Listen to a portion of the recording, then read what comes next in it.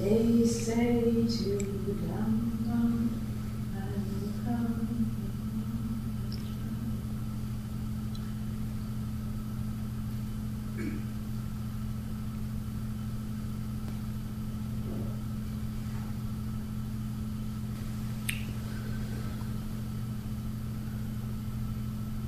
Namo tassa bhagavato arahato samma sambuddhassa. Namo tassa bhagavato arahato samma sambuddhassa.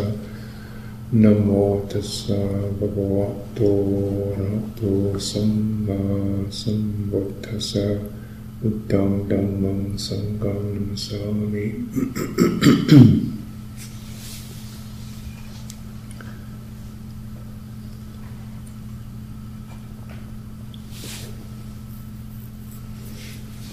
So, today I'll continue. So continuing is really the aim is to reduce and remove the causes of suffering and stress.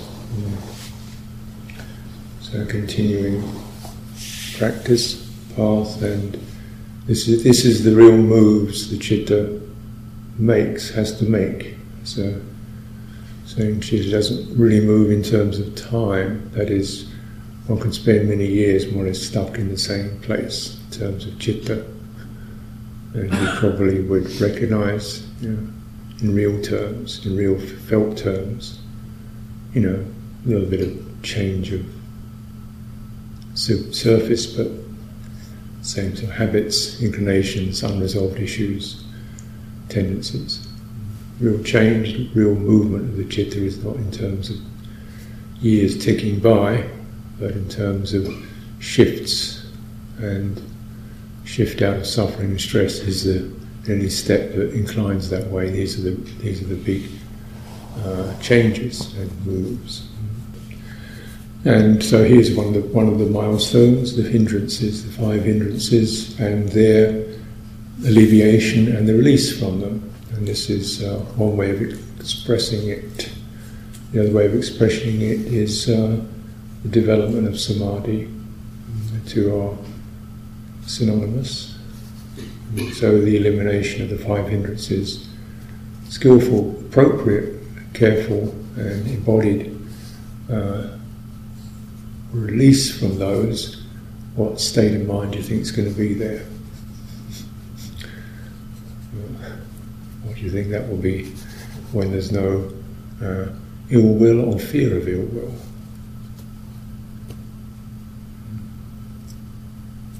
Not only the gross forms, directly hating people, directly hating something, but even the more latent forms, a certain aggressiveness, because we're ready to push against an obstacle. What if that wasn't there? What if there wasn't not just apparent being disliked, but the defensiveness, the fearfulness, the anxiety, which is the result of inferred hostility. I better do this, otherwise I will blamed, hurt, scorned, despised, cast out, rejected. So that's anxiety is ill will. What would it be like if that wasn't there?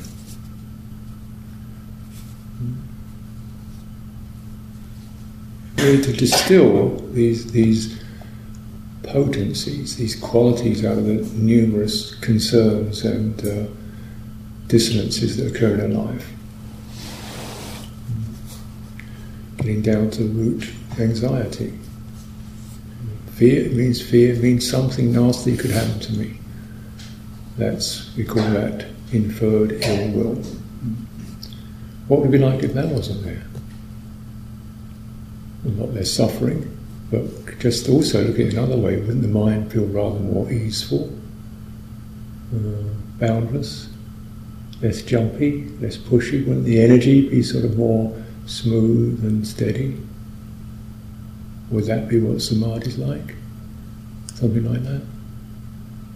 What about the craving, the need to have something to eat, taste, see, touch, read, think, occupy oneself with, feed on. What if that wasn't there?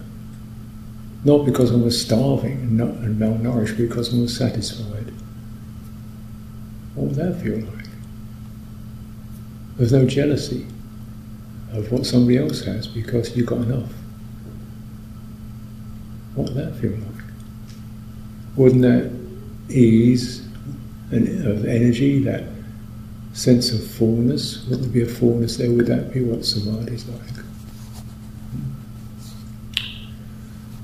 What if the mind wasn't torpid, lethargic, unwilling, like an elephant bogged down in mud, unwilling to move, can't be bothered, too much effort? What if it was just buoyant and willing and dexterous? What would that be like? Would that be what samadhi is like? Something like that? Would that property be there? Or if one wasn't restless, planning, figuring out this, that and the other, jumping from here to there, always moving to the next before this thing has happened, always preparing for the next thing, even before this quality I'm experiencing now has subsided. What if that wasn't there? Wouldn't your energy be a lot steadier and smoother and more open and spacious? Would that be what samadhi is like? Or what if instead of trying to figure it out and being terribly frightened of getting it wrong and always wondering which is the right way and the wrong way, what if one was just in flow, sensing it as it happens, in touch with it? Wouldn't that be pleasant, agreeable? Could that be what samadhi is like? And say, well, yes, it is. All of that.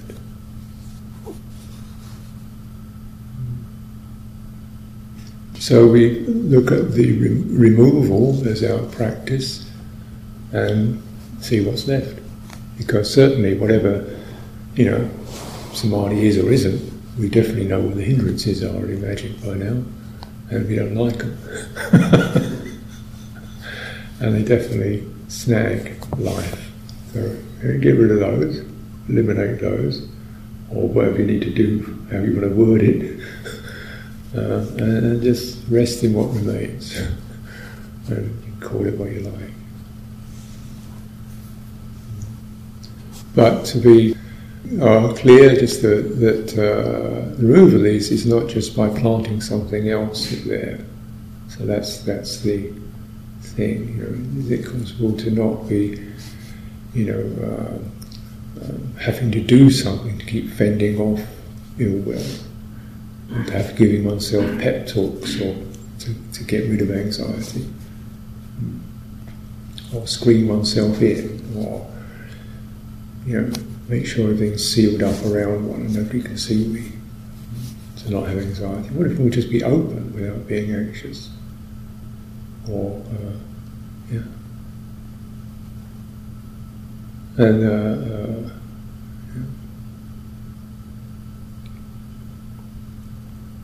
and the real test is, what if people are expressing ill will towards you and you still don't feel fearful and anxious? You just think, oh, this person seems to be experiencing ill will.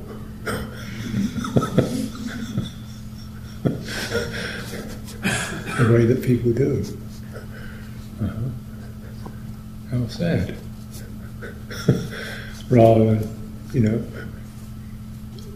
taking it personally. That would be the test, wouldn't it?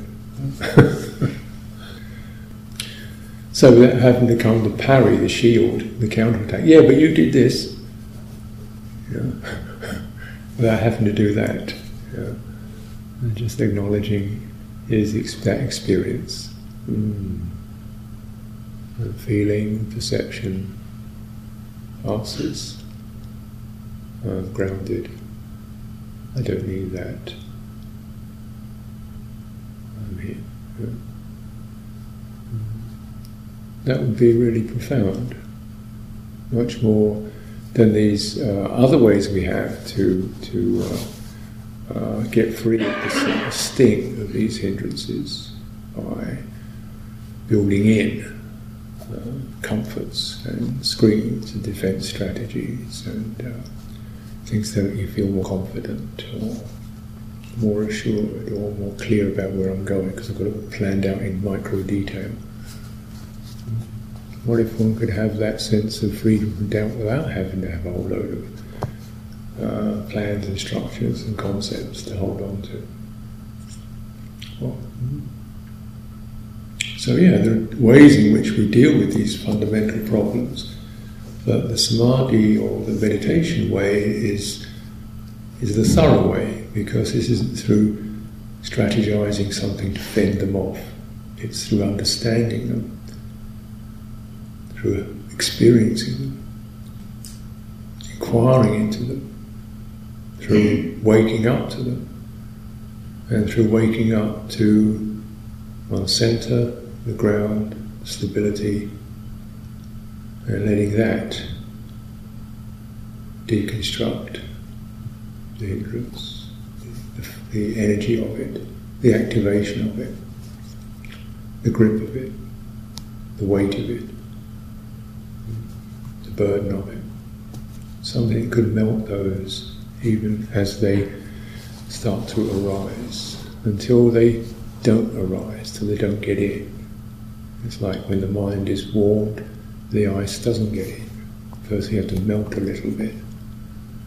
But then when the mind is fully warmed, ice doesn't get in. It's not because anything other than doesn't hate it, or it just doesn't get in, because the mind is developed, the body is developed. And it's said one is developed in mind and one is developed in body. It's a phrase in which the Buddha expressed these two things, developed in mind and developed in body. What he meant, which of course you can consider yourself, but developed in terms of understanding, developed in terms of embodiment, energy, basic presence, body, embodiment, and clear awareness, mind. One is able to understand mind, one is able to directly feel body, directly feel the presence of that steadiness, that easefulness. That's the embodiment aspect of it.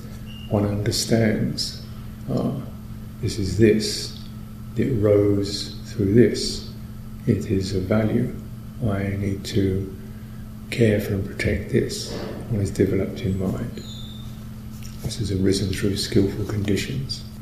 Let me remember those conditions that generated or allowed me to enter this. Let me value this. And this too has been generated for my welfare. So this is a big shift. And there are other shifts to make. This is not the end of the line by any means, but it's certainly a major move that the citta can make. So in here we're really able to get a handle on experience and pin it and handle it and deconstruct what is harming us and hampering us, hindrances.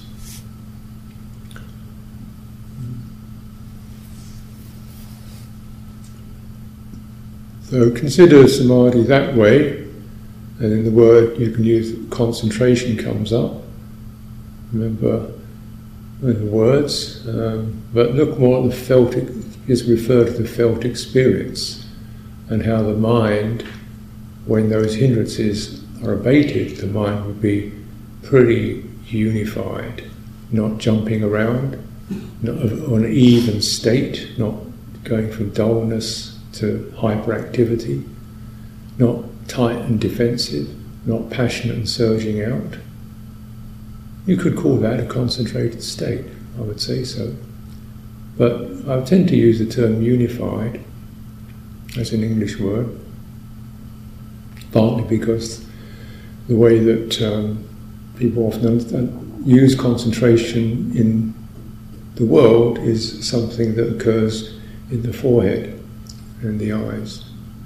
certain gripping, focusing on crossword puzzle or a piece of something abstract you concentrate on. So you hold it in your head and you concentrate on it that way. It's an abstract thing. Now, living tissues that are responsive, I would suggest that doing that is not helpful. You have to be more concentrated from the heart, deeply concerned, interested, focused from the heart. And significantly, of course, in the Asian traditions, what's called mind is sensed as in the centre of one's chest, not in one's head. You know, this really hurts my citta. Tap their chest. Whereas we would probably tap this skull. And that's a significant little piece, isn't it? Concentrate your heart on something. Set your heart on something is rather different, perhaps, than concentrate your mind on something as a language thing. Set your heart on something. Set your heart on freeing yourself from ill will. Feel it and release it.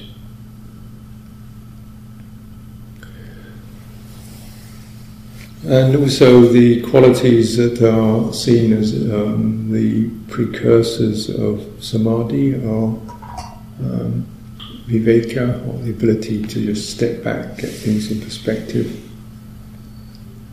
get out of the tangle, get less enmeshed, unskillful states, and then vitakka vichara, referring to something, directing your attention to something, and then getting a feel for it, vichara, sampling it, feeling it, sensing it, how is this? So we're more deeply bonding to experience. And then two other factors, piti, joyfulness, rapture, certain enthusiastic emotional resonance, and sukha, ease, certain subtler emotion but deeper, sustained quality.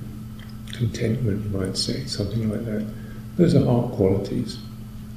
And in some places, not throughout, but occasionally this other factor, one-pointed, is placed in there, but it's not even always there. And this ekagata, and we can take that quite literally to be like a small point that you focus on. Or you could say you only have one theme in mind.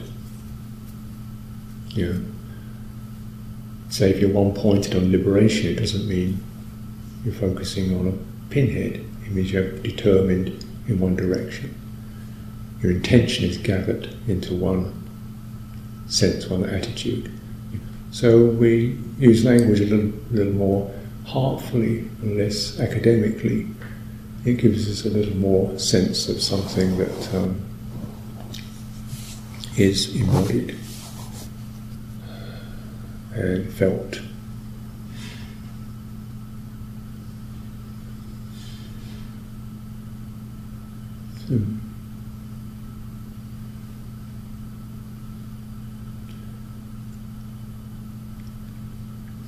Also, the way of developing or entering samadhis is through mindfulness. It's considered to be the boundary or defining characteristic. One bears things in mind. So I think I've mentioned that before. What is mind? The receptive, affective sense, citta, the heart, you could say.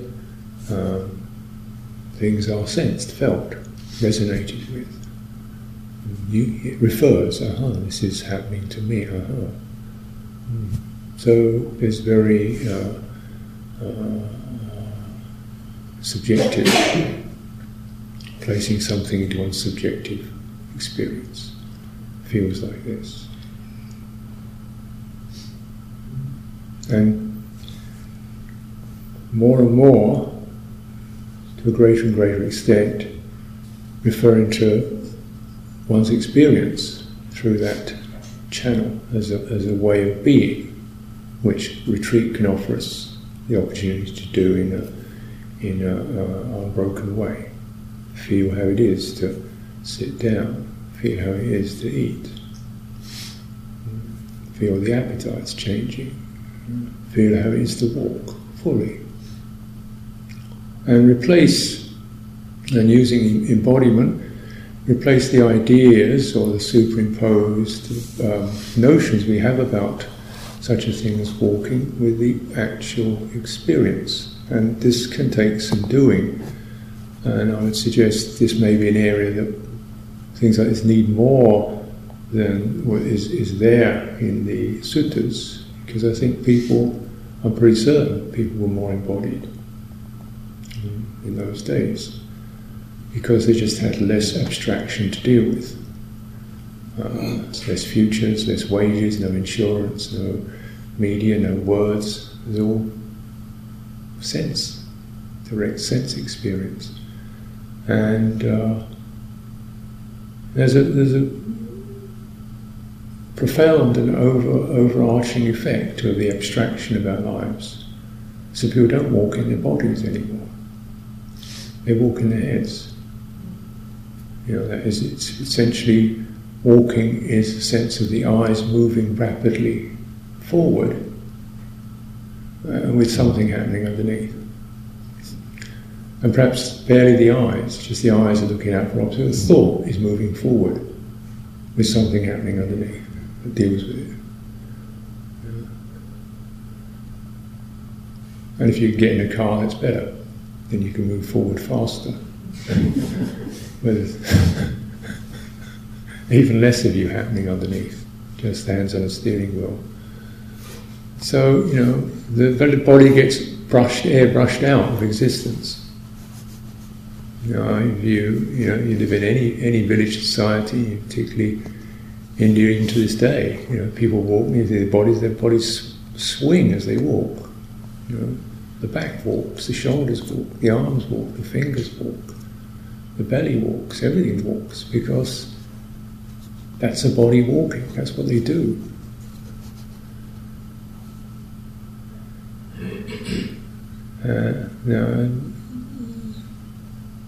Well, I notice, if I walk around a town, I notice people, their backs don't walk. Their backs are locked. Their arms are pinned. They don't walk, really. There's a scurrying with the legs, feet, click, clack, click, clack, click, clack, click, clack. And heads surging forwards. And it's kind of eerie. When I realize, where am I? Where is anybody? Nobody's here. Everybody's going somewhere else. It's kind of eerie, like living in a ghost town, but with a million forms moving around you.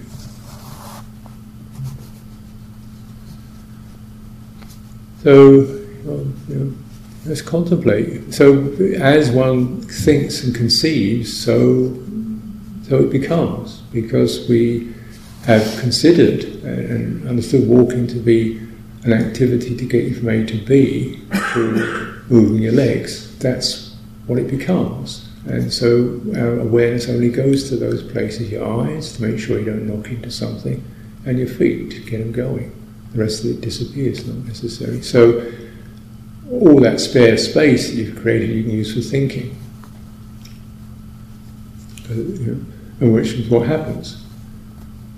There's a big absence of body, so thinking fills up the space, till the extent the norm becomes a thinking experience moving along. Is the benchmark for a person.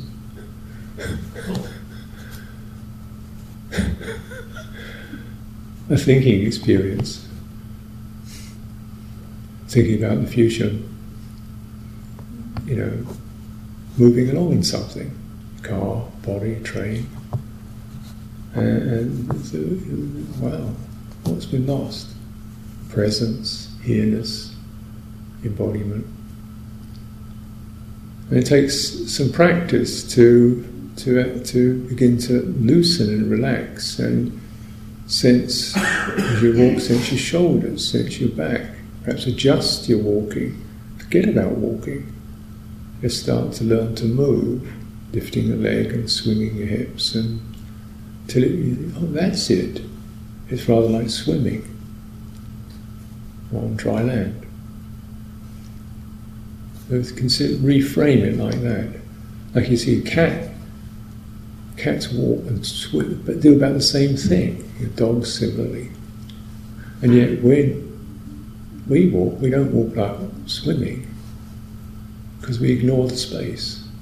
It's just that inconvenient bit between me and my gratification. Get over it, get through it. No presence, always future, no presence. You walk in presence, so it's another way of putting it, really walk in complete presence with where you are, open to the space, get your body to inhabit that space fully, the sides of your body, your elbows, your neck, your throat, your face, because it is there. I tell you, it's there. And feel it move as the body moves. All of it is sentient. All of it is alive. All of it is breathing. All of it is blood running through it. All of it's relevant. It may not be doing much, but it's part of the whole thing. This is the unification of the body. So if we're, talking in terms of unification, then a unified body, developed in terms of body, is part of that, maybe a big part of that. Because when you begin to experience unification of body, you have changed your mind. Your mind has changed to do that. It's become less narrow, less fixated, less fragile, less isolated, less driven to the future, more contented, given more something to sit in, something real, something you can feel. It's feeling things, not just thinking things. And it's feeling present, living things, not ideas, and worries, and cravings, and fantasies. It's experiencing real, living things, which is what you are, right? What does that mean?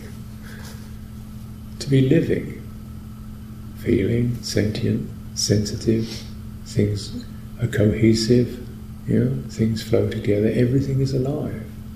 Can we listen into that life force as it's operating in our bodies directly, and move with that, and stand in it, and sit in it, and lie down in it, and run in it, scratch in it, roll on the floor in it.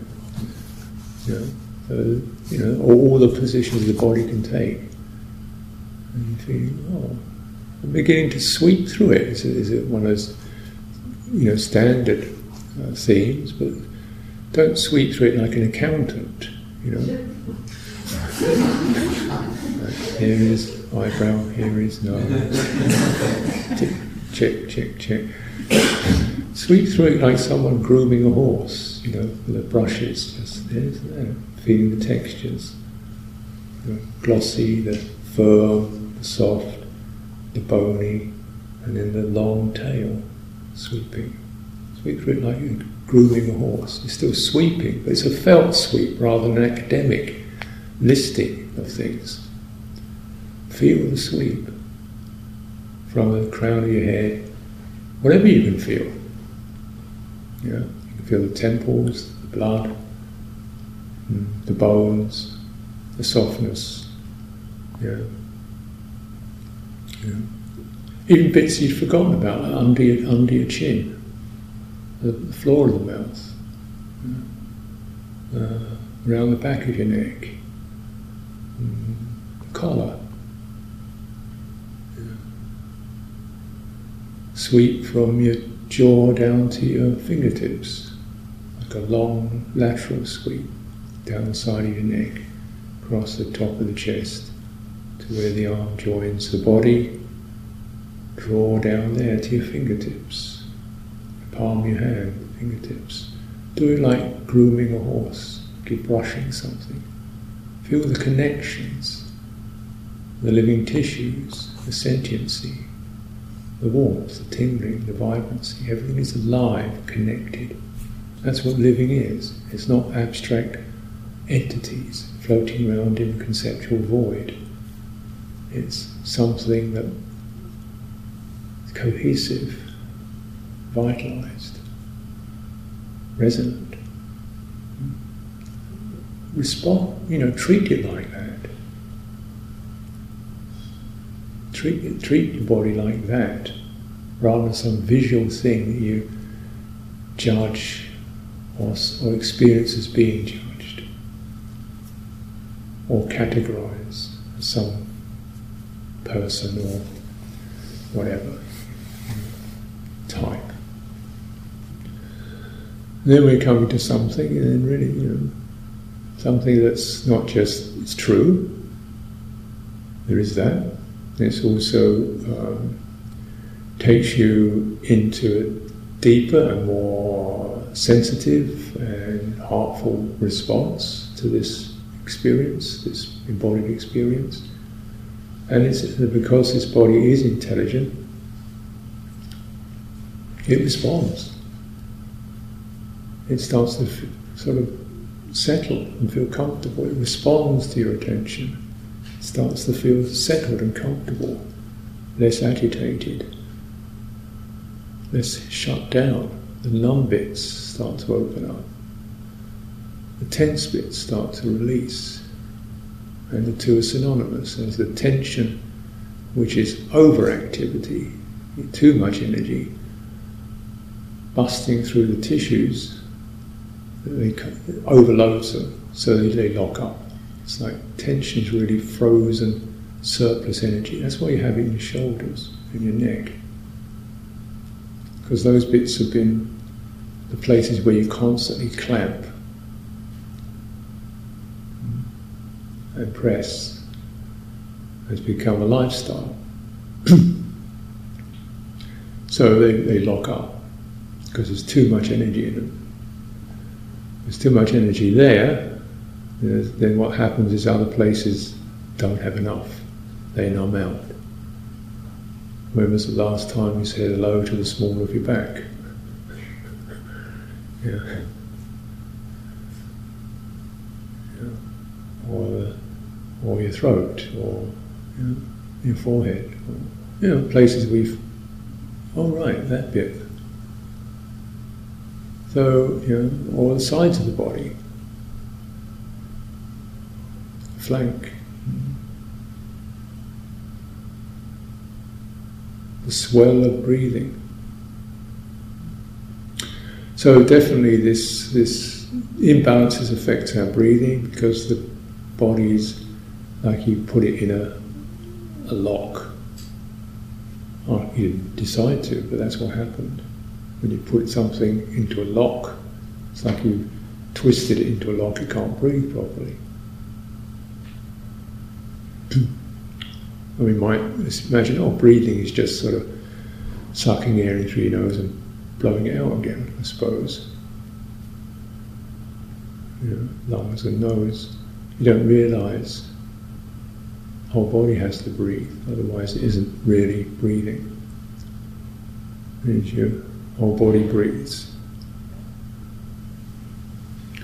Which means the whole body's torso swells, the shoulders gently flex and release as you breathe in and you breathe out.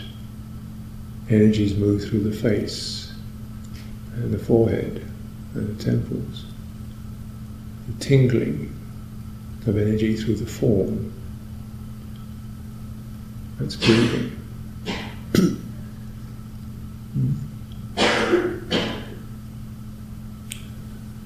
And that's, so that becomes available once some of these imbalances have been addressed. If you release the tensions, the numb places will speak up, because energy then starts to redistribute itself. A little bit of encouragement to question what's happening in my back or between my shoulders or the back of my neck or wherever. forearms, what's happening, just pointing there and being aware there, so encouraging that energy to move through the whole form. So then you regain a body from the shut down fragments that it may have become.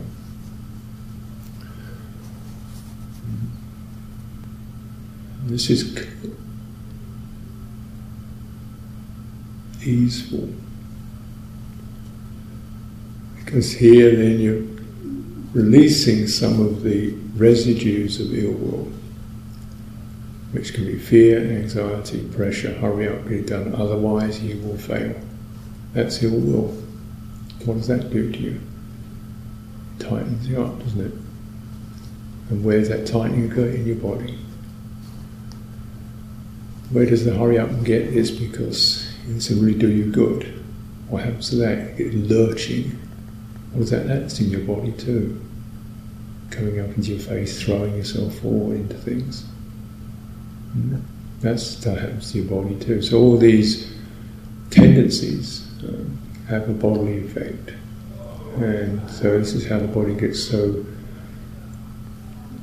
unconducive. Therefore we have to, sing, dance, jump around to get some energy back. And frankly, don't blame you. I remember one fellow I knew used to, meditating for many years and always trying to focus on this one point and keep noting it. It's getting so tight. His mind was shutting down with the numbing effect of tightening it all up all the time. Eventually about his 20th retreat, something just said, no.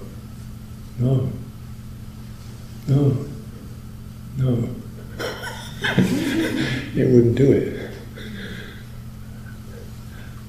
It wouldn't do it anymore. It said no. He went to the interview and just said, no. I don't want to do it. And so confused, because certainly, all sounds good, mindfulness and attention, they are good.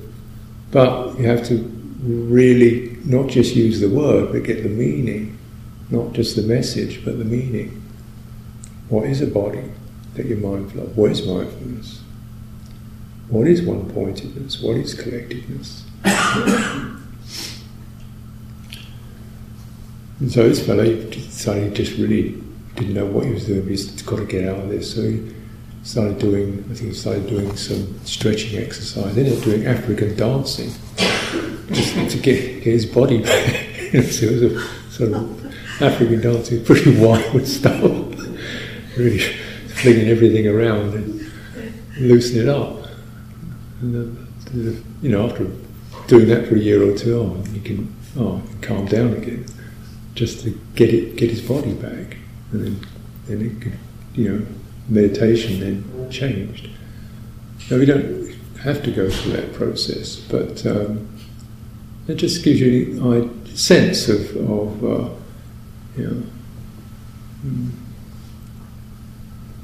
how the body gets lost, and also trivialized, because meditation's all in the mind, and purity of mind, and moral intention, and loving kindness is in the mind, and wisdom's in the mind, and it's in the mind. Where's the mind?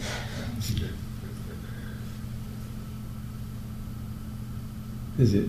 Where is the mind? Is it out in some abstract space?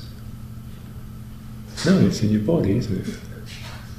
So morality's in the mind, but the mind's in the body, or refers to the body. So when you feel a sense of violence, hatefulness, don't you get something happening in your body? And you feel a quality of sympathy and concern, doesn't something happen in your body? Something. However, unless you're really, really closed down, and then you're not actually experiencing it anymore, are you? You're just thinking the word. Loving kindness to you, and to you, and to you. There you go. Done it.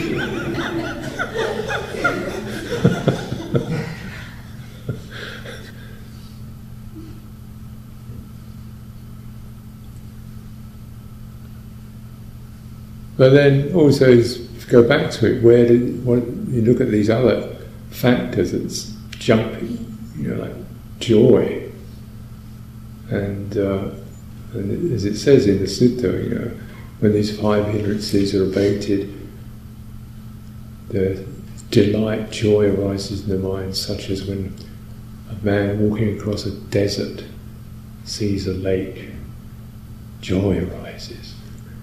Gets the lake and drinks the water, suffused with rapture and joy. That's erotic, isn't it? That's direct.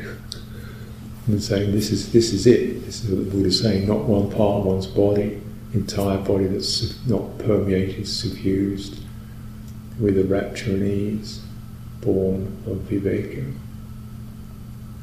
Definition of the first jhana. Well, body there, isn't there? So, now in terms of pragmatics, I would suggest something we probably would all benefit from, or knowing how we've been affected. It's just to be aware of the entire body. It may not seem very precise. But bear with it, because until you get the entirety of the body, then the body can't get balanced. So if the body is fragmented into tense areas and numb areas, if it is irregular energies, jumping, tight, flaring and sagging, dull and so forth, then I suggest, and I feel pretty confident in this, that your body energy is not balanced, and you can't balance it by focusing on the tight area or the numb area. They've got to connect, then the energy will flow. So if we have energy, I would suggest is the missing ingredient, the term vitality. Energy, that is the essence of things. When we have bright energy, we feel happy. When energy is rushing and pushy, we feel agitated. When it's brutal and hard, we feel aggressive. When it's contracted, we feel frightened. That's energy. It may have feeling associated with it. Pleasant feeling, unpleasant feeling. But the direct experience is an energy contracting, spinning, rushing, holding. There's an energetic quality. And this is the energetic quality of sankhara, which are not abstract but direct felt experience, activations, formations. Kaya sankhara, bodily formations or embodied formations. So this is where, it's mentioned there in the Mindfulness on Breathing Sutta. One steadies and calms the bodily formation, kaya sankhara. Now that which can be steadied, if it can be steadied, it's obviously something that has the capacity to move. If there's a capacity to move, it must have energy. If you just deduce that. The stilling of sankhara means something that's got the potential to jump around. Therefore it's an energy. Can you feel energy? Behind the thoughts, what's firing them is energy. Behind the emotions, what's pushing them along is energy. Behind your impulses is energy. Behind your fear is energy. Behind your love is energy. Energy is the fundamental quality of experience. And if we take it in the bodily sense, energy, because it's dynamic, will flow, and to get it to flow from one place to another, essentially you have to connect the two. And by and large, when there's unpleasant feelings, what tends to happen is we disconnect it. We try to resist it, shut it off, fence it off. hold out against it. And when there's agreeable feeling, we tend to clutch around it. And when it's a focal point, we tend to form a fence around what we're focusing on. So let the focus be wide to include everything that you can experience in terms of body as you stand, sit, move. And just do the grooming, sweeping through, in just a kind of neutral way, just interested. Here's the tangle, here's the rough, here's the don't feel very much, here's a very sensitive here, warm, tingly, prickly, whatever. Just do the grooming of the whole thing. So by doing that, you're kind of letting the different pieces know they all belong to each other. They're all connected. You form the connections, and form the connections steadily and lovingly and patiently and calmly, and those connections will start to develop. And then it's an intelligent system. Once it senses the connections, it will start to enrich them. It's like the blood vessels, if you like. The energy channels will start to open and connect to each other. They do it by themselves because they're intelligent. And it's something that the body seeks. It seeks balance because it feels more comfortable that way. And as long as we trap it with our ideas of what it should be and could be and looks like and where it's got to go, we lock and we suppress the body intelligence with a series of programs that are manifestly confused and disappointingly stupid. For, a dog wouldn't do what we do ourselves.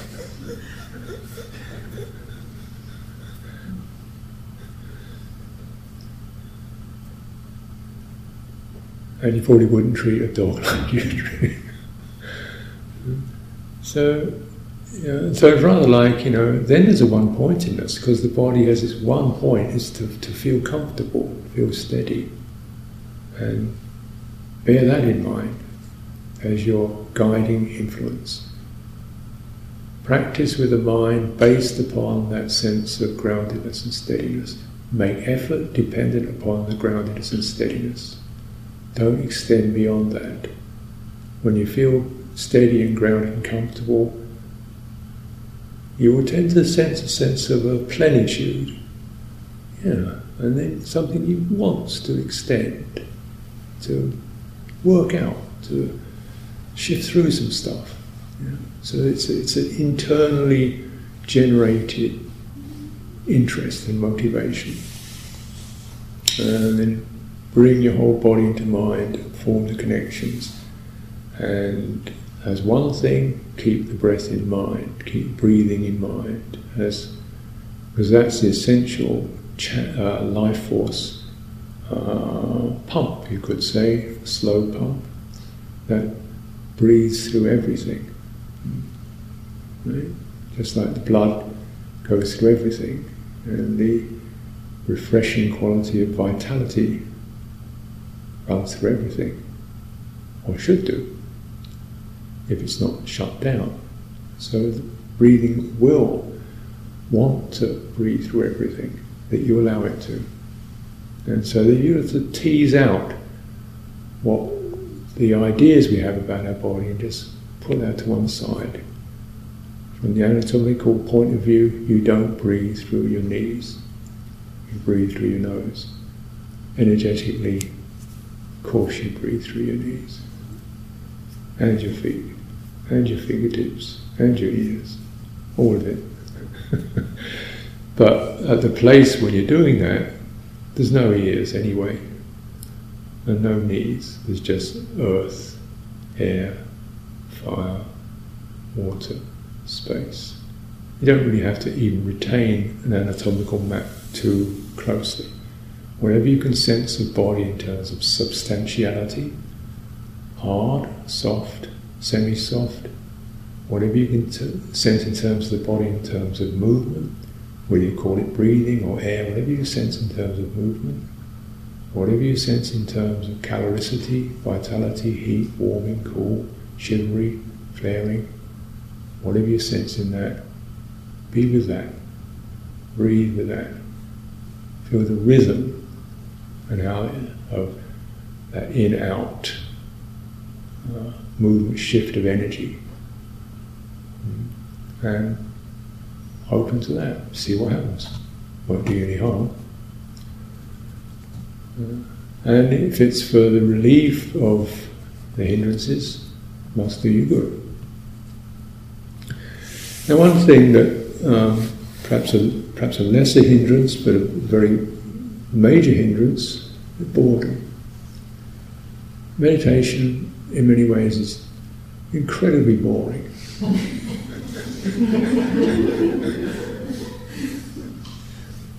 Tedious.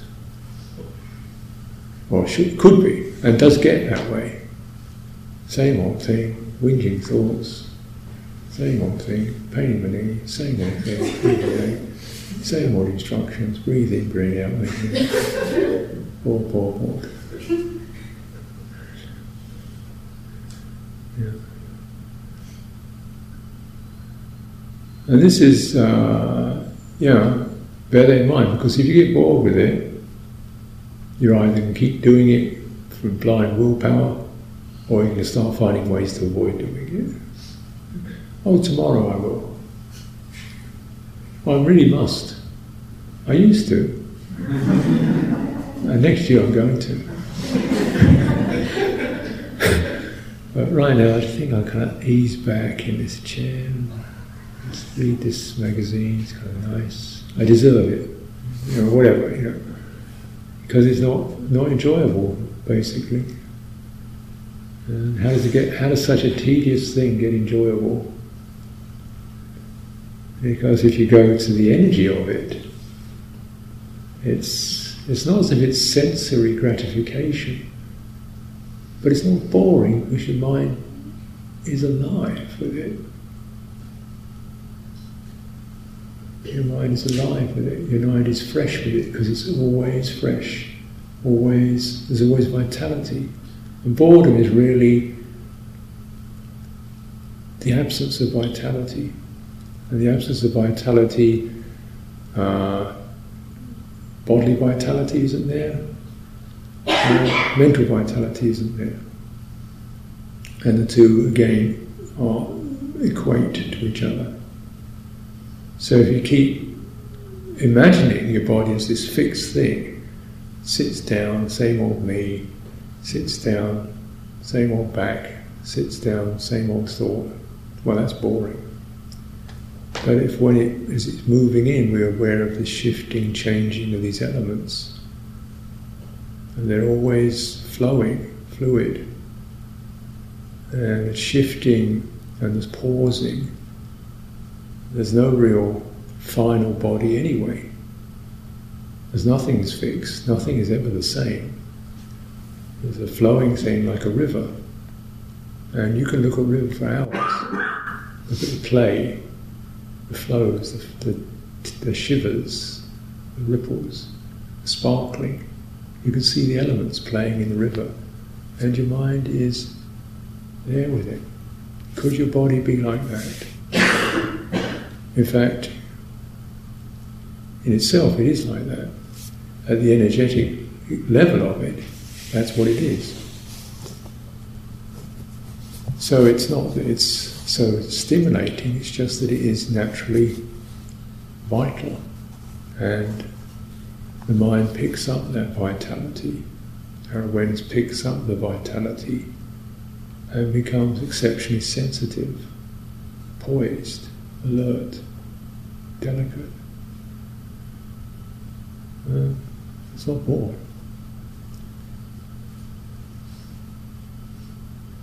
And of course there can be those occasional moments of realization popping now and then. Oh, something shift. But even if things aren't shifting, big things shifting, still we're actually with something that's innately just present, shifting, moving, changing, and You're no more bored than a tightrope walker is bored, walking across that same old piece of string. You're not bored. Or fall off. It's finely attuned. This then, naturally, is that sharpness, alertness, that again is what supports samadhi and realization. Realization of the fundamental anicca, changing, flexing inconstancy of real experience. Anatta, out of the image. There's no fixed entity here. And yet there's this. So the mind is then fresh, awakened, brightened, and to this extent freed from the hindrances. So let's take some time for direct practice. Bear in mind things of the whole body as much as you can, the grooming of the body, the attitude towards embodiment, slip out of the old box of what you imagine it is, what you see it is, pay more attention to bits that you didn't think were relevant, try to walk as a unified thing, and stay awake to it all. Treat it as something intelligent and sensitive, and it will respond in that way. Namayang namakataya sadhu karang daramase sadhu sadhu